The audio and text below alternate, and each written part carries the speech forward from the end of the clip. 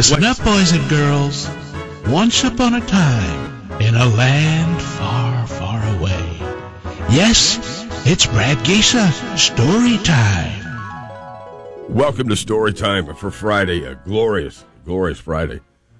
My daughter has only really accused me of making a racist statement a couple of times. Maybe a couple of the other times it was a joke, and it maybe was more on the mark. But this time, it was also a joke, but it was, in my opinion, no way a racist statement. I'll throw it out there. You guys can tell me whether I'm right or wrong here. Our daughter's dream had always been to go to UC Davis. She decided that when she was in high school, and she had much more vision on that account than me or her mother did. We both went to college, but it wasn't like we had our hearts set on a particular college and set out at a young age striving to make it. She knew when she was a sophomore she wanted to go to Davis, so she took all of the right classes and even some of the upper development classes, and she was accepted to Davis, which was great. For the most part, it scared T and me to death because we're going to have to fork out some serious money. Davis is it's an upper-level college. But she also got some scholarships, and that helped. And Grandma and Grandpa said, we'll make sure that she's able to go. That was a big relief, having my mom and dad there. So everything was in place for her to go. Now, I don't remember exactly what the name of this 3-day event was called. It was kind of come and get to know the college type of a thing. Is this where you really want to go? Come and look through the college and decide whether you like it and it likes you.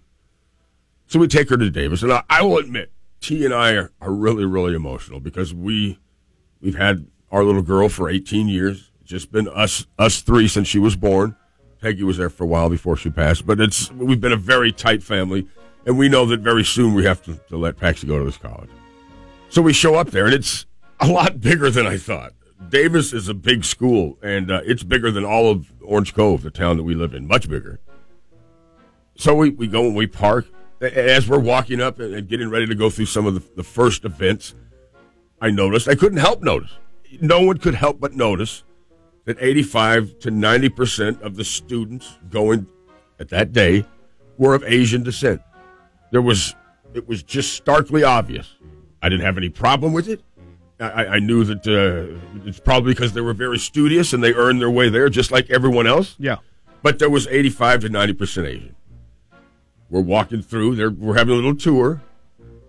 And I say to T and I say to Paxi, in a very low-key voice, not loud, not something that will carry, not like my normal outside voice. I say, I keep expecting to see Godzilla coming over the horizon. Oh. And Paxi's like, oh, Dad! And I'm like, what? Huh? And even T's like, Brad, be cool. I'm like, come on. That's not racist, right? I mean, every Godzilla movie you've ever seen is made in the Orient. Yeah.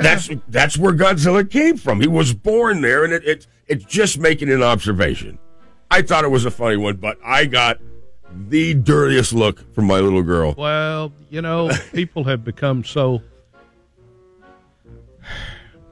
sensitive. This was years ago. Thin, man. This was years ago, and this actually started a tradition from that moment on. That every time we went to Davis, she would exact a promise from me. Dad, I want your most solemn promise that you will not try to tell jokes. You will try not to be funny. You will not say anything that would in any way be considered off color. And she will not let us go. I will. She didn't make that agreement with Grandpa, though. And when Grandpa went to his graduation, yeah. he was the inappropriate Grandpa, I'll tell you that much. All right, we're going to take a quick break. I see that we have Ali on the line. And Ali. And we will come right back. Ali, you will be absolutely first when we come back.